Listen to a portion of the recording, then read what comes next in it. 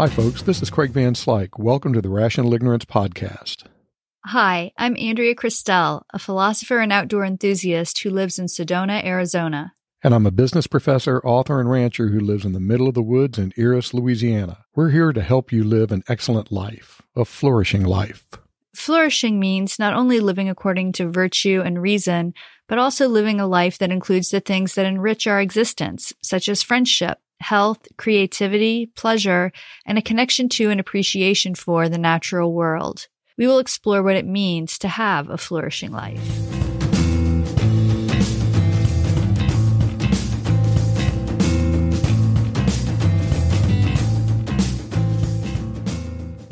On a recent commute to school, early in the a.m., I leave by 5:30 every morning, go through back roads about half of the trip, then get on the interstate. And as I'm cruising along, I'm thinking, I don't get behind anybody. It's nice. I mean, I literally didn't have to slow for another car. Went to my little convenience store, got my coffee for the morning. No wait in line there. Get back in my truck, get on the interstate, just smooth sailing the whole way. And then right as I pull into the town where my university is, there's one of those lines of trucks that you see on the interstate. So this is the last 5 minutes or so of a 40-minute commute. And I had to slow down from 70 miles an hour to about 60 because of all the trucks. And they were in the right-hand lane where they should have been, but that's where my exit was. So I'm having to slow down for these trucks. And I think, oh, man, I'm going to be later than I want to be by 30 seconds. I just, how it gets you when you get in a traffic situation like that. And then it struck me that 90% of my commute or so had been exceptionally smooth. And so there's this very mildly inconveniencing 10% that just set me off my good mood from the 90% of the commute that had been really smooth. And so fortunately, I guess my stoicism kicked in a little bit. I thought, well, you're just being ridiculous. This is literally going to cost you 30 seconds or a minute. So just relax. But it led me to think about how we have this tendency to overfocus on and overvalue negative events. So we'll let one negative event or one negative aspect of our lives override a much larger proportion of our lives that consists of positive things and positive events. And so it just got me to thinking that maybe this is something we ought to have a little bit of a discussion about. Yeah, absolutely. And I think really having that negative reaction is just human nature. In fact, there is a well-established principle in psychology called negativity bias. And Roy Baumeister is a pioneer in the study of negativity bias. He and his colleagues point out that good and bad are among the first concepts and words that are learned by children. Don't forget pets. Good dog, Maggie. Good dog. Okay, and less than a minute into the episode, we have Craig's first mention of animals. But put simply, bad is stronger than good. This is the title of Baumeister's 2001 article that reviews the evidence for negativity bias.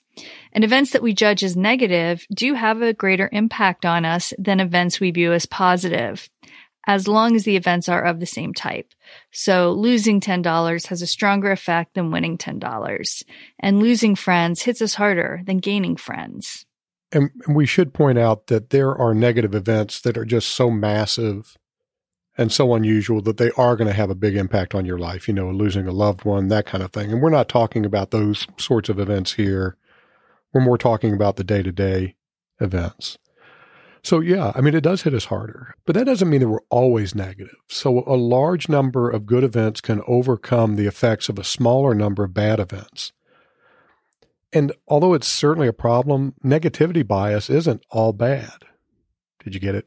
You didn't get it. It's very early in Sedona, so yeah, it wasn't that good anyway. So some people believe that negativity bias is actually an evolutionary adaptation. Paying more attention to bad things may make us more likely to survive threats. If you're a caveman out there who ignores some possible tasty food sources, you'll probably survive as long as you can find something else to eat. But ignore a predator once, and the caveman becomes the tasty treat. So we are kind of wired to pay more attention to these negative things. Yeah, that's interesting. And I think that is the conventional wisdom and makes sense from some logical point of view. But I think that there is also evidence that happier people tend to live longer lives. And so that would be something interesting to explore about whether, having this negative outlook really does help us in terms of survival. But we do tend to react more to changes than stable conditions. So when you're driving along and everything's going smoothly, everything is stable and you don't really pay attention to it. But when the situation changed due to the line of trucks, then you paid more attention. So we could summarize the situation by saying that there's a lot of evidence, both anecdotal and scientific, that supports the existence of negativity bias. We'll put links to some relevant peer-reviewed research articles in the show notes. So the question becomes, in living our day-to-day lives, what should we do knowing that negativity bias exists? It's funny you should ask. I have been giving that some thought. Okay. Do tell. So, okay, I will. So here's what I've been thinking. It seems to me that one approach to overcoming the negativity bias is to just pay attention to all of the positive things that happen. We kind of need to break out of the autopilot mode. As we mentioned earlier, it's a numbers game to a certain extent. We can overpower the negative with lots of positive. And so we really have to focus in on the positives. The numbers game only works if the positives are something that we pay attention to. Right. So, Craig, I think what you're talking about here is mindfulness. Yeah, I think so, kind of. I mean, there's a lot of attention being given to mindfulness right now. Oh, very good. Attention, mindfulness. Yeah. Do you see that? Did you see what she did there? Oh, okay. So, but we want to be careful to say what we mean by mindfulness. In this case, I think we're just talking about paying attention and bringing things to top of mind. And for simplicity's sake, we could just say paying attention. Yeah, that sounds reasonable. That makes sense to me. So part of the trick is just to pay attention to the good things. But it sounds like it might be a little bit hard to do. It might, but we can always go back to Aristotle. I bring up animals. Andrea brings up Aristotle. So tell me. Well, Aristotle thought that to be virtuous is all about developing good habits. And first, you do have to receive some instruction about how to focus on the positive, for example, and then you have to practice it a lot. But over time, that practice becomes a habit. And then over more time, it just becomes part of who you are. Well, let me see if I can make this a little bit more concrete. If we practice paying attention to the good things over time, it becomes a habit, and then it just kind of becomes a part of us. Yeah, that's the idea. That's the model. And it makes more sense, perhaps, if we carry this a step further by not just paying attention to good things, but actually being grateful for them. I like that. It seems like being grateful would increase the strength of the feeling. It would make the good even stronger. And I think there's some evidence that gratitude increases happiness and well-being and also improves health and can improve our relationships. Absolutely. And we can talk more about gratitude in another episode, but let's see if we can come up with some concrete things that we can do to overcome negativity bias. These are our three things that you can do related to our topic. So I'll start. One simple action would be simply to keep a notebook of good things that happen. Maybe take a few minutes on a coffee break or over lunch to just write down the good things that have happened so far on any given day. You could make it a goal to write down at least 10 things.